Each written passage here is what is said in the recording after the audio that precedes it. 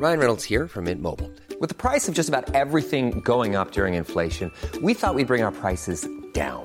So to help us, we brought in a reverse auctioneer, which is apparently a thing. Mint Mobile Unlimited Premium Wireless. How to get 30, 30, bit to get 30, bit to get 20, 20, 20, bit to get 20, 20, bit to get 15, 15, 15, 15, just $15 a month? Sold! Give it a try at mintmobile.com/switch. $45 up front for 3 months plus taxes and fees. Promo rate for new customers for limited time. Unlimited more than 40 gigabytes per month. Slows full terms at mintmobile.com.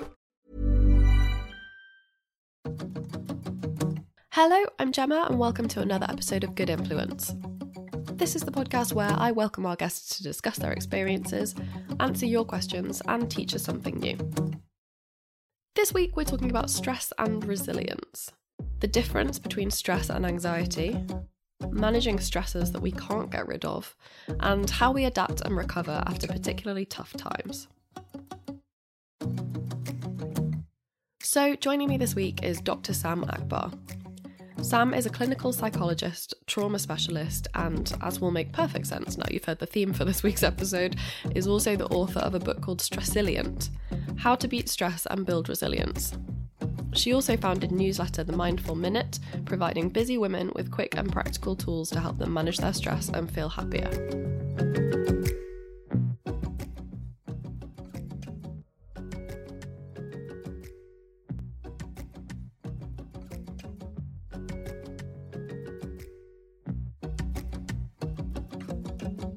So we're going to talk about stress today. Well, stress and resilience, but let's start with stress.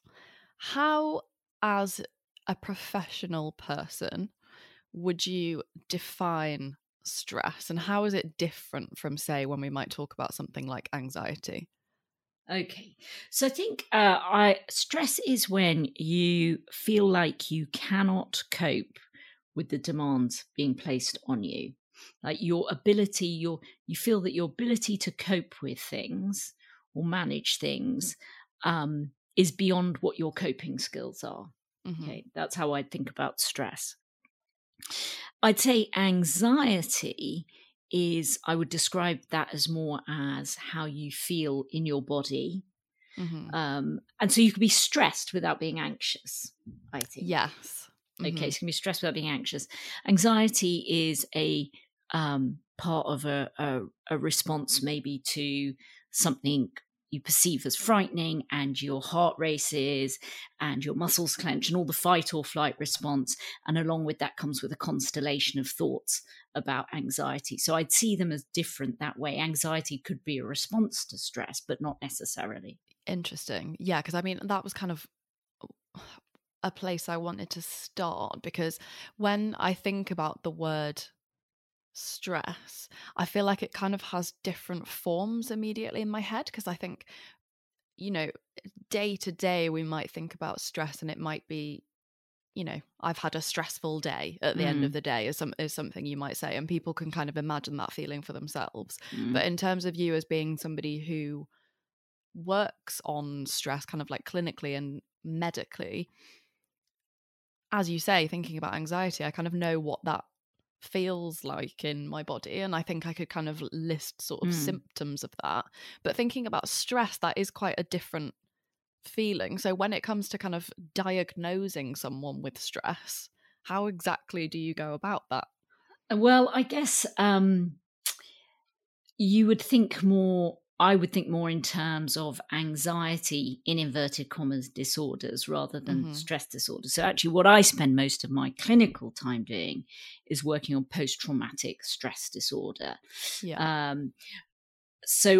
But what I've written about more generally is feeling stress in everyday life. So I wouldn't say, you're a bit stressed, you need this. I'd be looking for more like, what is the anxiety here? It could be PTSD, or it could be OCD, it could be generalized anxiety disorder. There are lots of different anxiety disorders. Mm-hmm. And they follow a pattern of how you might feel in your body, or how you might think about things, or what things you might avoid. I guess what I would say more generally about stress is I think you could, for example, I would say I can go on holiday and maybe not be stressed, but I can feel anxious. Right. And maybe some people feel vice versa. So actually, I suppose it depends where my mind goes, put it like that. So I think that I would, in terms of sort of diagnosing, in as much as psychologists diagnose, I think the difference I would make is that anxiety is, there's sort of categories of anxiety that we know about, whereas stress, I think, is something, a sort of catch-all that we use more generally for, there's a lot going on in my life and I can't cope with it. Yeah. So, I mean, how do you start to work on stress if it's things like, because what I would imagine is, you know, if you're talking to someone and you realize, you know, they've got a lot of stress in their life that they feel they're not coping with, I feel like a lot of immediate advice, I guess, that you would probably get is things like, you know, what's the circumstance that's causing you stress? Change the circumstance, kind of. But how do we start to deal with stress when you can't change the source of the stress? So, I mean, and then my mind immediately goes to things like long-term illness, or, you know, things like someone's living situation that they wouldn't be able to immediately change. How do those longer term sources of stress, how do we start to deal with those?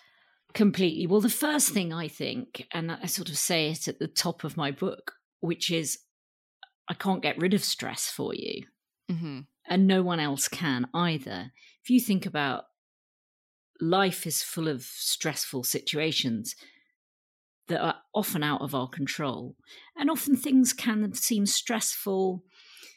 You know, you could be doing, right, Gemma, you could be doing a big event. And there's a lot to prepare for, and it's taking up loads of your time. And then you've got like some, you know, you've got to go and see some family member, you've got a friend who's in crisis. Like, there's a lot of stress, right? That's not to say you would not want to do your big event, right? You'd still want to go off and do it, but there could be just lots of things going on. So I can't, and you wouldn't want to get rid of all of those things out of your life. They are part of life. So I can't get rid of stress, and I don't think anyone can get rid of it. And I think part of it is about expectation. So the problem, I think, comes when there are these events that we can't control and that are part of, sometimes, of living life, a rich and meaningful life. So I will always feel a bit stressed, like, is my dad okay? Is my daughter okay? And I wouldn't take that away, because I love them and that's part of my life. So I can't get rid of that. I think that the problem comes when you start thinking, I should not feel this way. I don't want to feel this way. Right. Or I shouldn't be thinking like this. Or you start getting really caught up with, I can't cope with it, I'll never manage, I'm not a person who can manage, oh, it's all going to go wrong. And you get stuck in certain patterns of thinking. And then alongside that, maybe you are starting to feel quite anxious or having lots of difficult feelings in your body, whatever feelings they are, and you start trying to push them away. And so one of the questions, I guess, that you might come to when you've got a really difficult life situation is, rather than saying to yourself, what can I do to stop feeling this way, is to ask yourself, what am I willing to feel in order to live the kind of life I want? So can I make room for these really difficult feelings? Yeah. Instead of saying, how do I stop feeling this way? And that, for me, is quite a fundamental shift in how you relate to how you think about things or feel about things. Definitely. I mean, hearing you kind of ask that question, and I think it's quite a difficult question. I mean, straight off the bat, I mean, we're not sat in a therapy session where I'm having therapy about something I'm stressed about.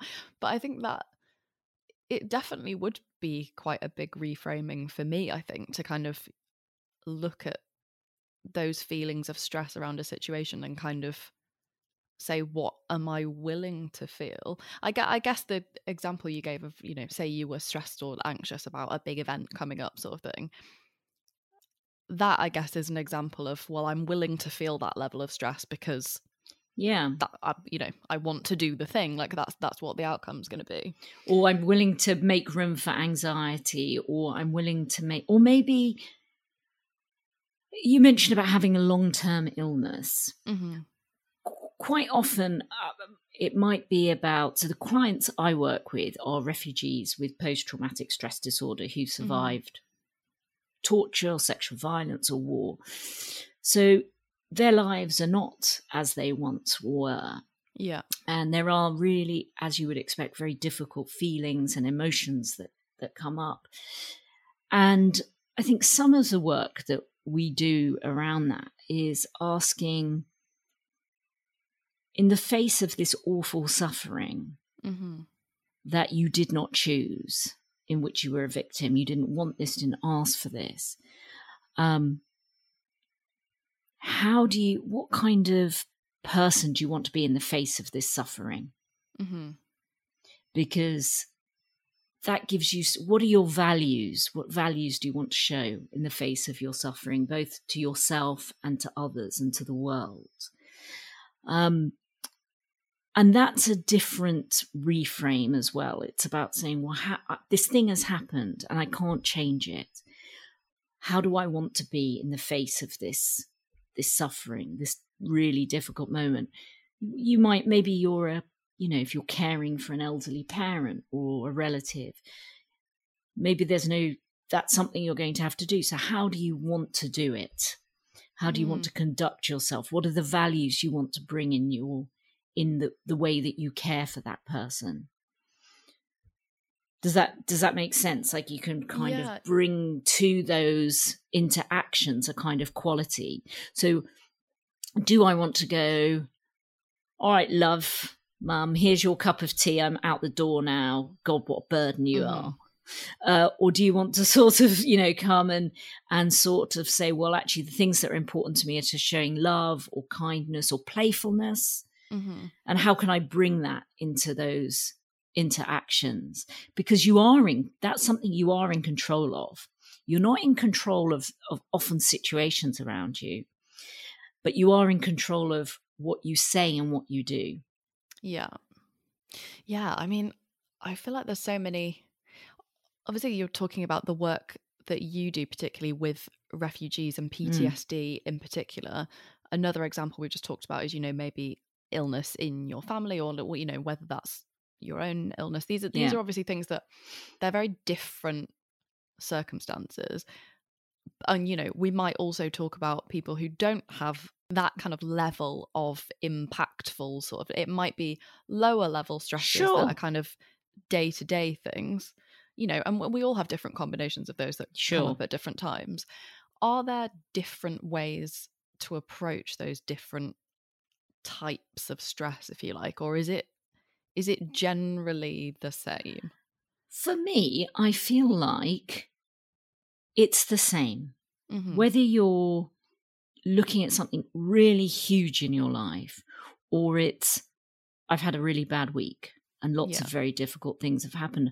I would say, because I do a lot of these techniques on myself, I'd say whether I've had a really just kind of lots of low-level stress over the week or a really big problem, I'm doing the similar things. Yeah. And so I think what I like about the approach I write about in my book is it's kind of, it feels for me universal, that these are things you can use with low-level stress and high-level stress. Okay, so let's talk about your book. So Stressilient, obviously we're talking about stress, and I did say we'll move on and also talk about resilience, is obviously the other half of Stressilient as a term. One of my made-up words. Yeah. Well, I love a made-up word personally, so I'm into it. Could you talk to us a little bit about the role of resilience and its kind of relationship to stress? Is that the response to the stress in your view? So it's all about kind of how you define things, right? So some people would say, well, resilience is you never show emotion, and you think positively and you toughen up and on you get with it. Lifestyle. Toxic positivity, stoicism. Toxic positivity, I know. Good vibes only. Exactly. Yeah. So that's one way of people thinking what resilience is. For me, that isn't what it is at all. And I think lots of people would agree with me on this, I think, is that resilience isn't about never feeling the emotions or never having difficult thoughts or never getting knocked down. It's about accepting that you do get knocked down and using good skills and techniques to get back up again. So, and that will happen repeatedly. Right? Unfortunately, if only we could say I've had my one bit of bad luck in life and that's it. And now I get back up and I'm done. It sadly doesn't work that way. So resilience for me is about making room for all the difficult things that you feel when you go through a really hard time and learning to manage your mind better in those times. And to, even in the face of that, to kind of be able to act in line with your values. That to me is resilience. So the resilience is not that you never get knocked down. Resilience is that you are able to get back up again. Okay, and so what kind of tools do you discuss either with, patients or clients or whatever your preferred term would be? Yeah. And kind of in the book, what are some of those tools and coping mechanisms that you would suggest to people? Okay, so I guess I sort of, there are a few main things. So the first is, that I think is most helpful, is before you really start undertaking that, the first thing is a little bit of understanding how your mind works. And I wish I had known this when I was like 25. So how your mind works is that it's just in gear for fear. It's there to spot threats. It's there to feel like there's danger around every corner. And I used to think that this was a very abnormal thing. Yeah. But it isn't. It's actually how you're built. In evolutionary terms, it makes sense to pay attention to danger in the environment. Sure. Okay.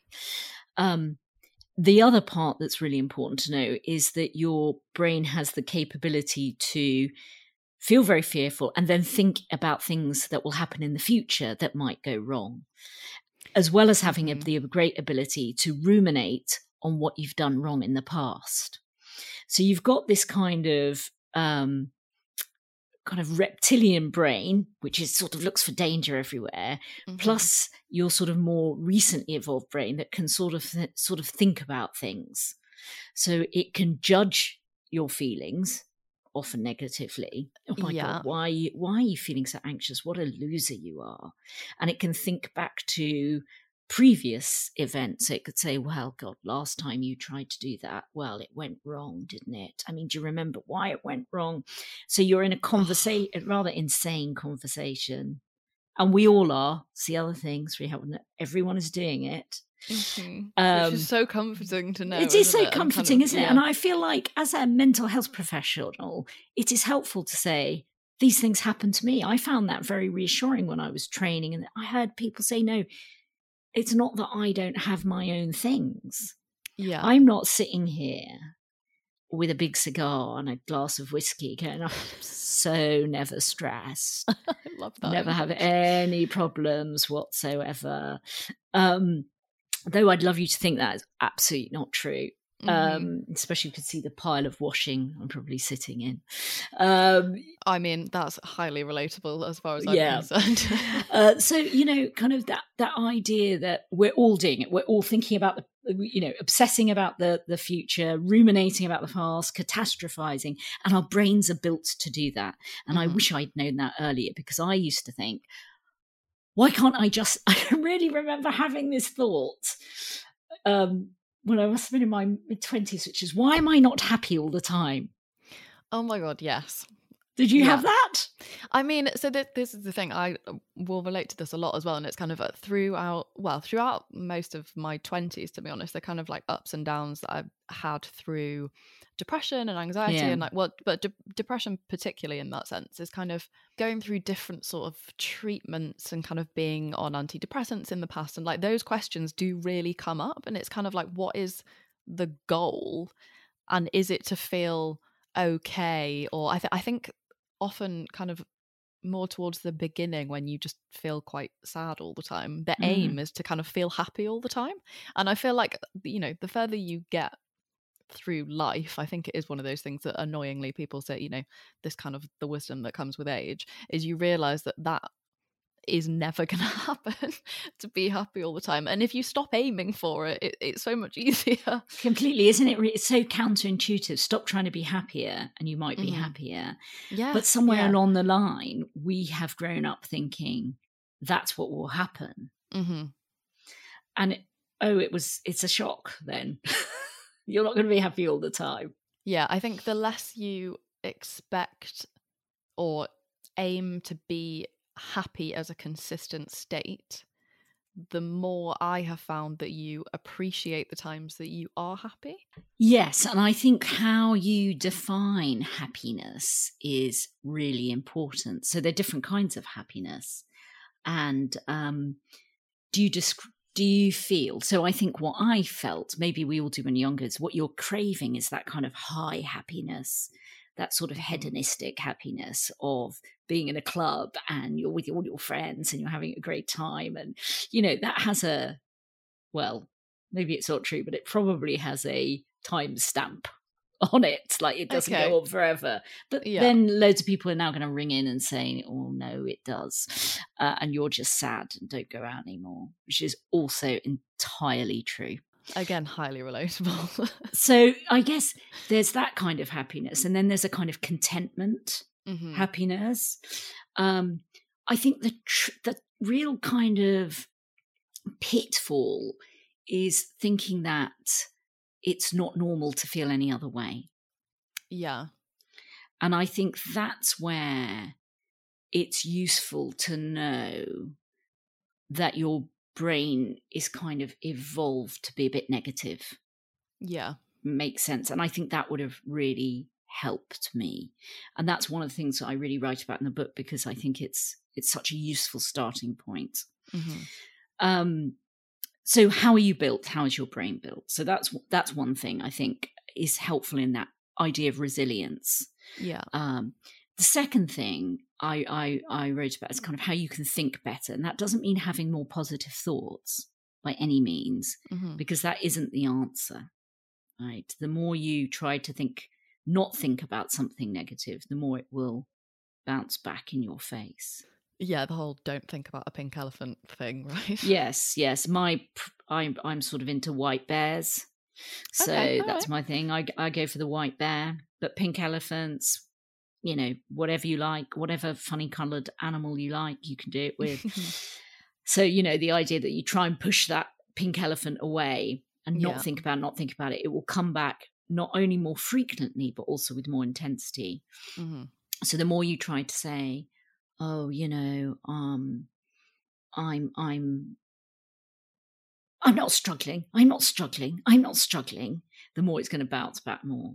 Yeah. And the answer to that actually isn't to stand in front of the mirror doing your like, I'm awesome face, because it doesn't work effectively. Sometimes it does, and you know, some people find that helpful, but I think it's problematic if that's your only thing.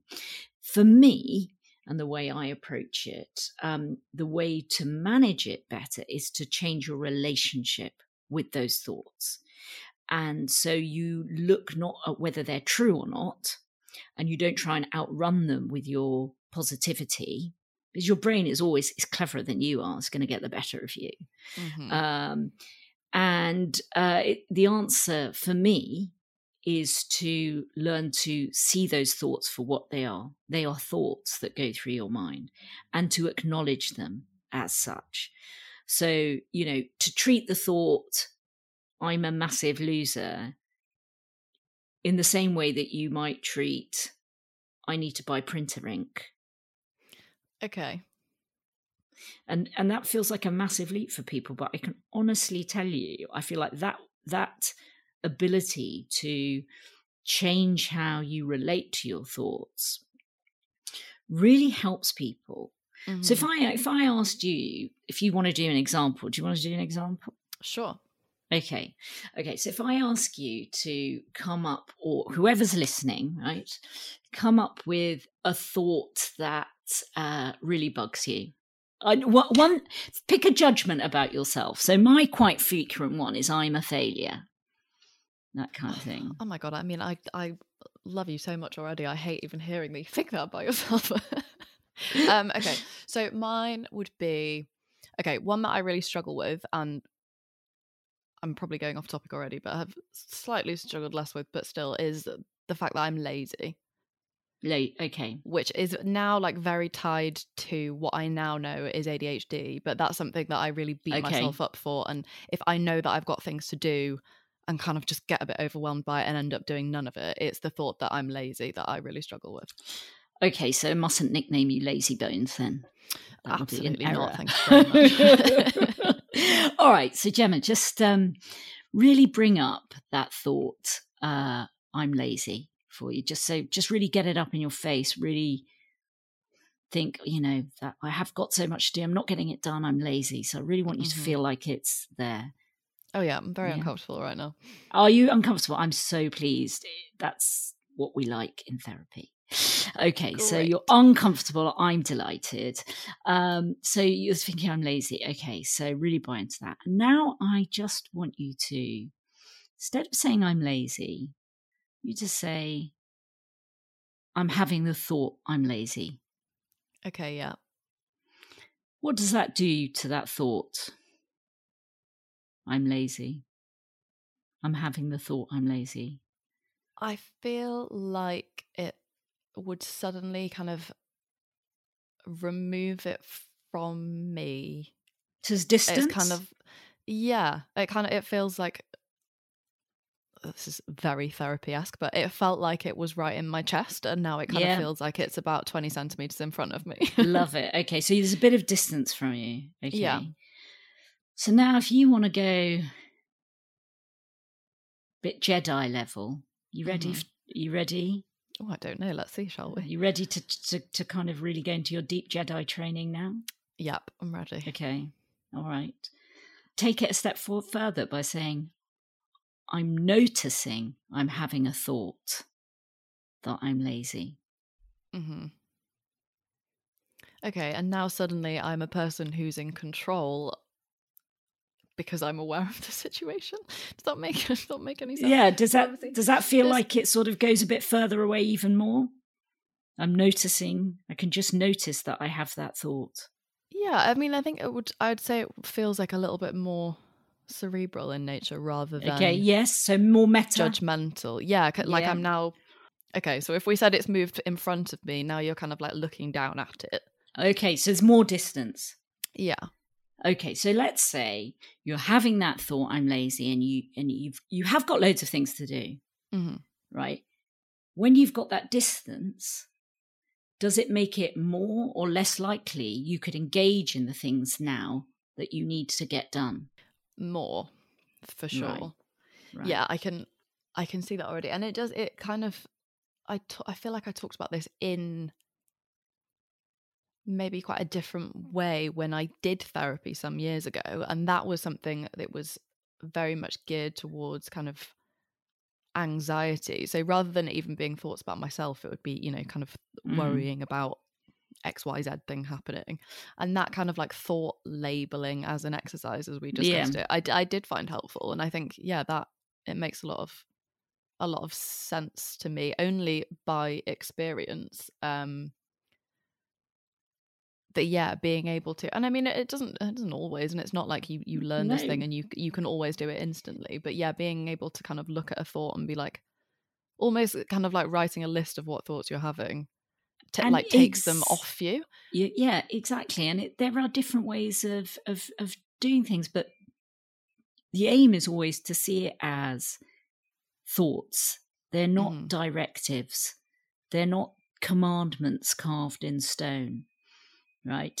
Even these really painful judgments about ourselves, can we treat them as, I'm lazy and I've got to stop at Tesco on the way home? It's that kind of level of, can we learn? And honestly, it sounds so impossible. And I remember when I first kind of learned about this, I was like, oh my God, if I'm not my thoughts, who am I?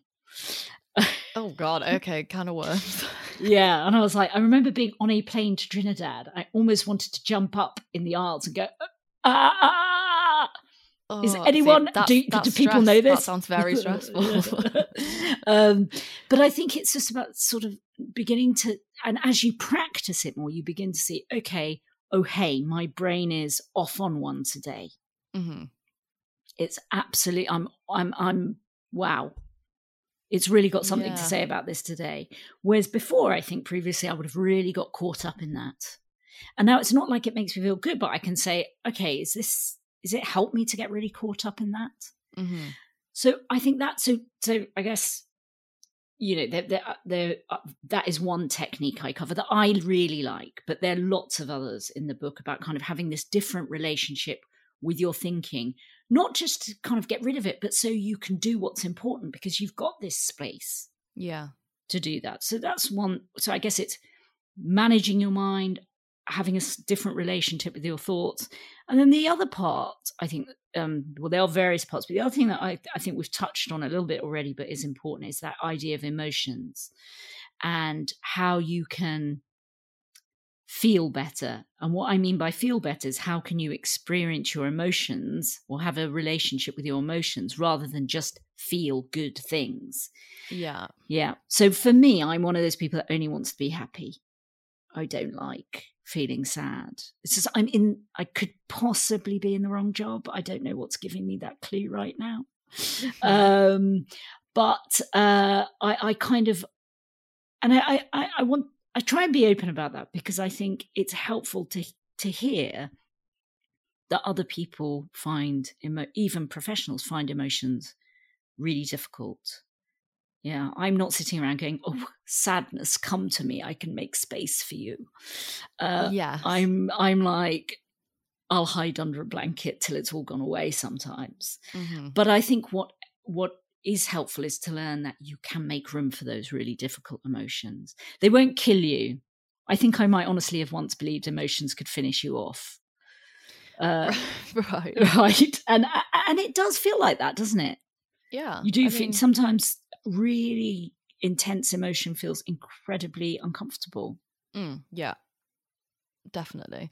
I think it's making me think of, you're kind of saying you don't want to be sad. It's making me think about TV. I mean, a lot of things make me think about TV. Me too. So I'm someone who I wouldn't go and watch a sad film for fun. Like I don't, and again, maybe that's the depression experience. I'm not in the habit of attracting sad feelings into my life. However, probably my most common and worst catchphrase that drives my boyfriend up the wall is that I like watching kind of drama and thrillery kind of TV shows, but I sit there while I'm watching it saying, this is so stressful. This is so stressful. And I say it all the time. But that's obviously stress that I'm, willingly putting myself under. So it's all but I guess you're in control of it. Yes. So that's the kind of thing where, you look at it, and that's why I think it's really interesting to talk about these kind of coping mechanisms as well, because most of the stress that comes into our life we don't ask for. No.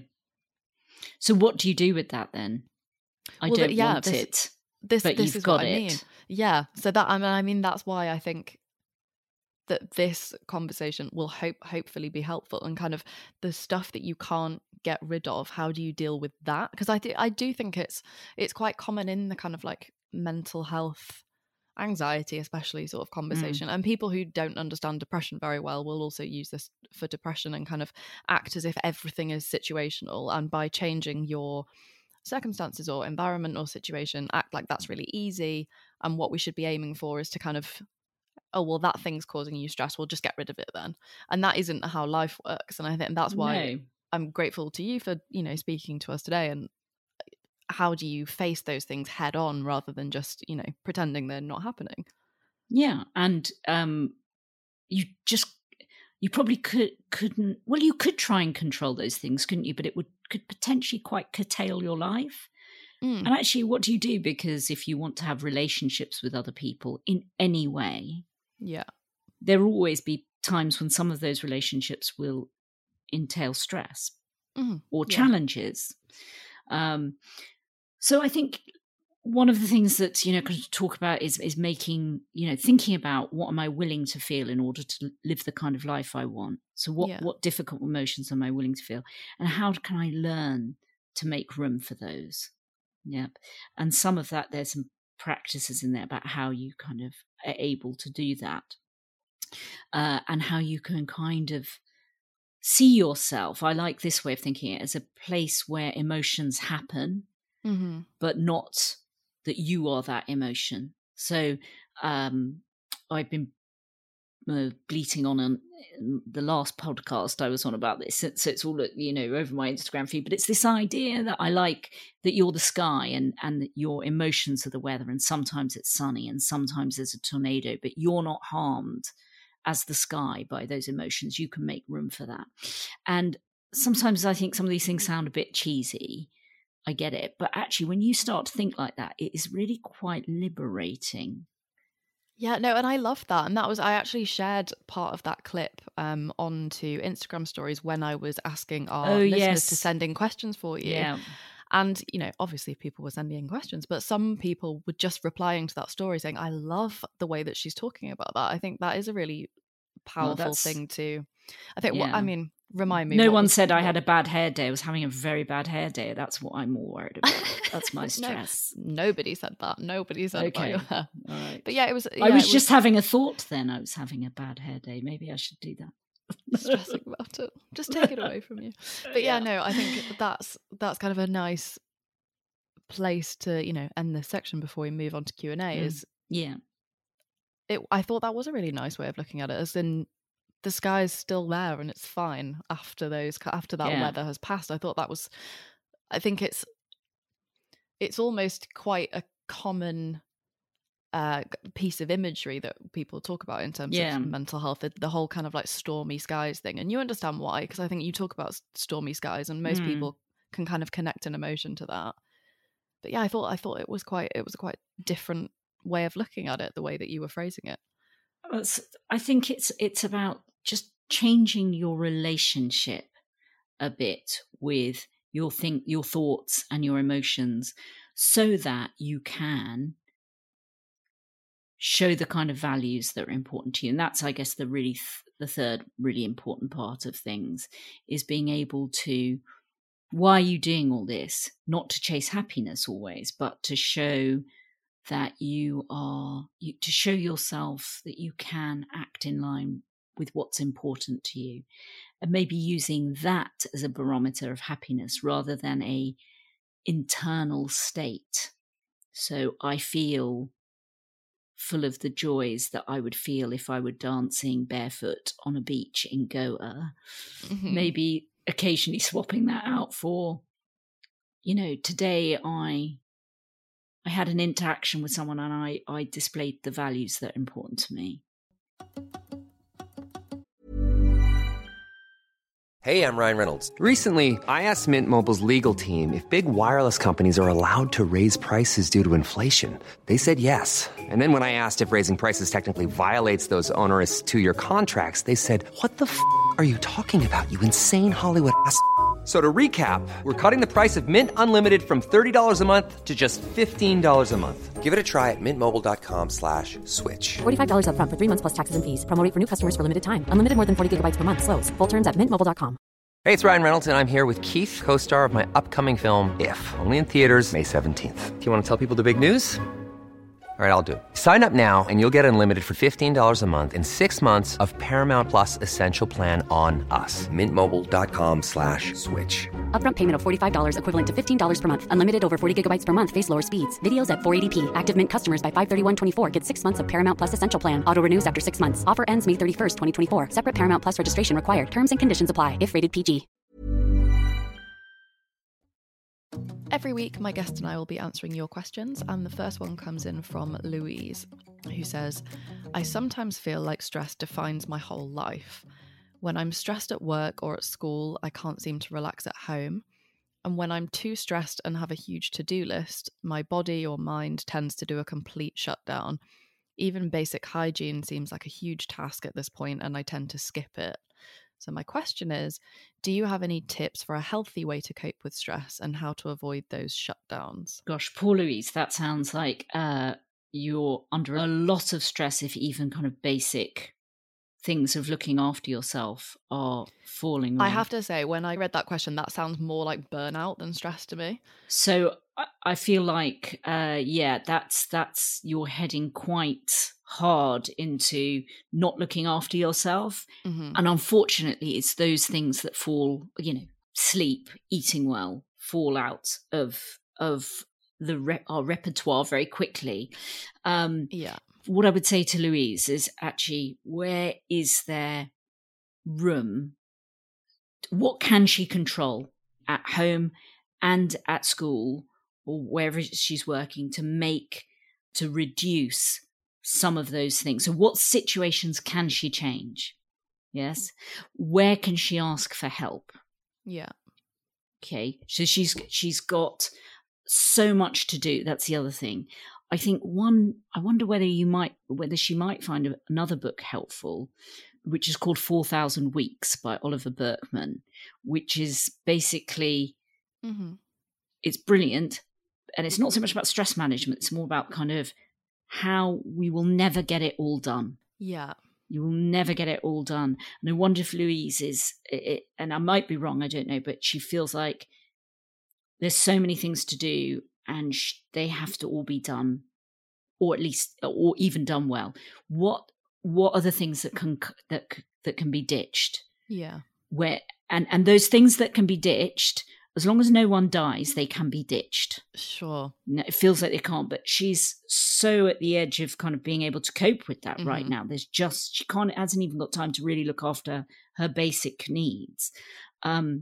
And then she's shutting down because she's exhausted. And as you say, it sounds like she's burning out. So I think trying to, get some help, right? Number one, I think this is a lot for her to deal with on her own. Yeah. Whether she gets that professionally or speaks to someone about where is there wiggle room to reduce some of the things that are hot on her plate. Because I think she has to, it would help her if she could reduce some of that. And then when she can reduce some of that, then she can start managing the other stuff a bit better. But I think the first thing I would do if I were her is just try what can come off my plate. Yeah, and start prioritizing some of her really basic needs. Yeah. Thank you for that. I hope that is helpful to Louise and anyone else who might feel in a similar situation. It's one of these things. It's difficult, isn't it, when it's you are a doctor, but we're talking on a podcast, so it can't be as super specific. But I love, quite frankly, that I'm able to pass on some of these questions, because sometimes it's that might be the first step to absolutely to being able to sort of see that help is needed. So I hope that was helpful. Next question is from Teresa, and she says this question is about her daughter, who is 17. And she says, my daughter, while she's a kick-ass independent girl, her resilience is close to zero. She gives up and crumbles whenever things get too tough, and I find it really heartbreaking. My question is, how do I support her through this? She's always been like it, and it's only getting worse with A-levels and her driving test coming up. I think maybe helping her draw out the times when she has got through things. And so there will be times when she's crumbled, but how has she got through them? Mm-hmm. And to help her kind of start trusting in her own strengths. And they will be there, but she can't see them. So I think one of the things might be to go back over the last few years and just try and work out where have there been times when she's felt more capable. And what did she do that helped her feel more capable? What was she thinking? What was she feeling? And just helping her really kind of hone in on some of those occasions where she has been more resilient. So she can kind of take control of that narrative that I'm not resilient. Yeah. And going forward to help her keep building that up.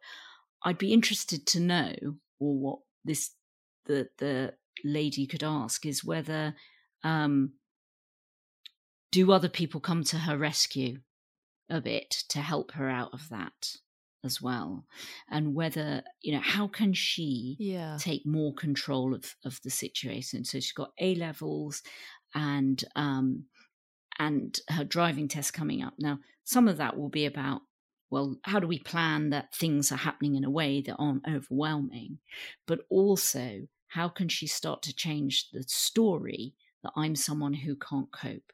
And the way to change that is by doing things that prove to yourself that you can cope. Yeah. Yeah. So some behavioral experiments, we'd call them, about doing things that I can cope more than I think I can. I could.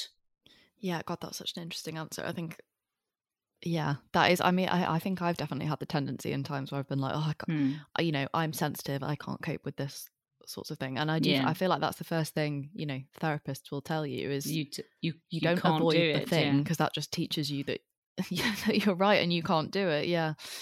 Thank you so much for that.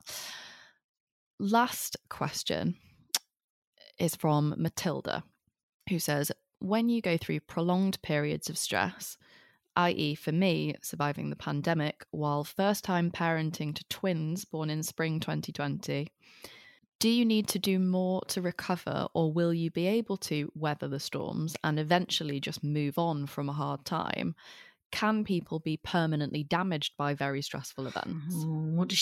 I suppose it depends what you mean by permanently damaged, right? Yeah. So I think, will you always feel that you went through a definite time? Yes. But what does it mean to be permanently damaged by an event? What does it mean? Does it mean you don't function in the same way? Does it mean that you feel you're different? The answer to that question is a bit tricky because it's quite an idiosyncratic answer depending on that person. What she has been through an enormously big stress. And I wonder if she does feel quite permanently changed by that. One thing I think is really helpful is to maybe go back and think about that time, break it into sections and write about it, and help yourself process what you went through. I really do think there's a lot to be said in that, because you can look through, you can write back and think about how you thought about things then, how you think about that now, how you're making sense of that now. Maybe there are more strengths there than you realize. But I think that is quite a useful exercise to do when you've been through a really traumatic, stressful experience, is to write about what happened in quite a lot of detail. And I think that helps you make sense of your emotions. She might also be interested to read about post-traumatic growth, because actually lots of people, yes, maybe they do feel they're changed forever, but a lot of people feel that they grow in a more positive way because of their traumas. They find out something about themselves. They find out what they were able to cope with or what they couldn't cope with, but they learn something and they take that forward. So she might want to have a Google of post-traumatic growth if she feels like she's been through something that she's really struggled with, how you take that forward with you. But the first thing I'd do is, if I were her, I'd write about it.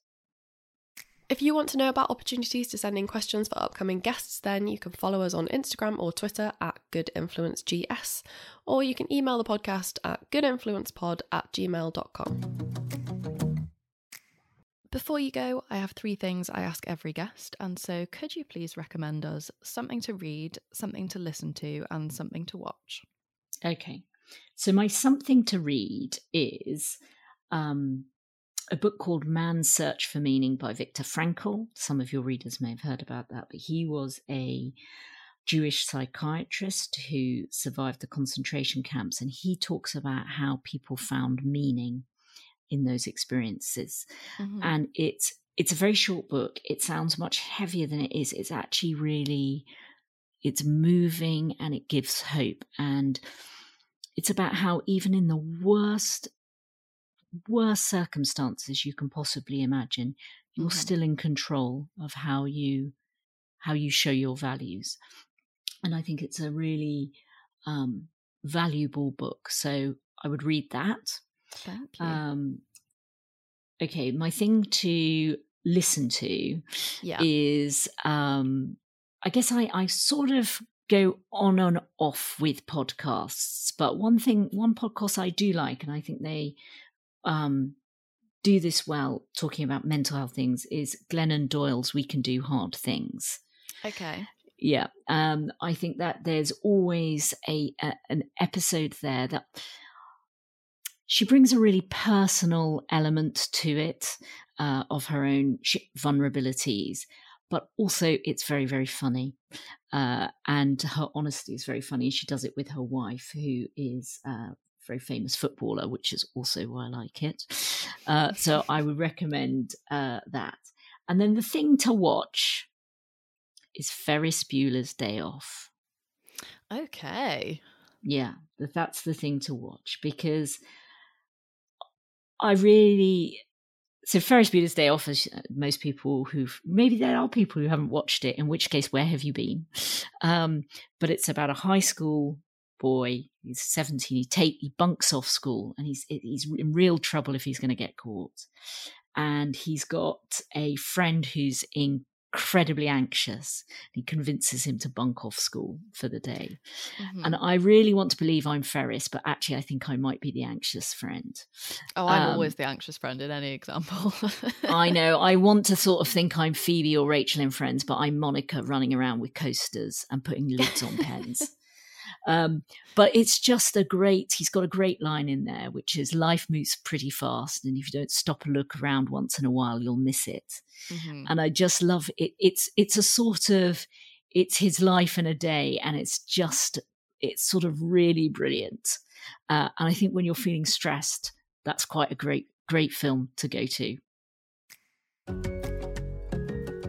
Thank you for listening, and thank you so much, Sam, for joining me. If you enjoyed the episode, I would love you to subscribe to the podcast on whichever platform you're using. And if you're feeling extra generous, leave us a rating and a review as well. See you next week. Ever catch yourself eating the same flavorless dinner 3 days in a row? Dreaming of something better? Well, HelloFresh is your guilt-free dream come true, baby. It's me, Keke Palmer. Let's wake up those taste buds with hot, juicy pecan-crusted chicken or garlic butter shrimp scampi. Hello Fresh.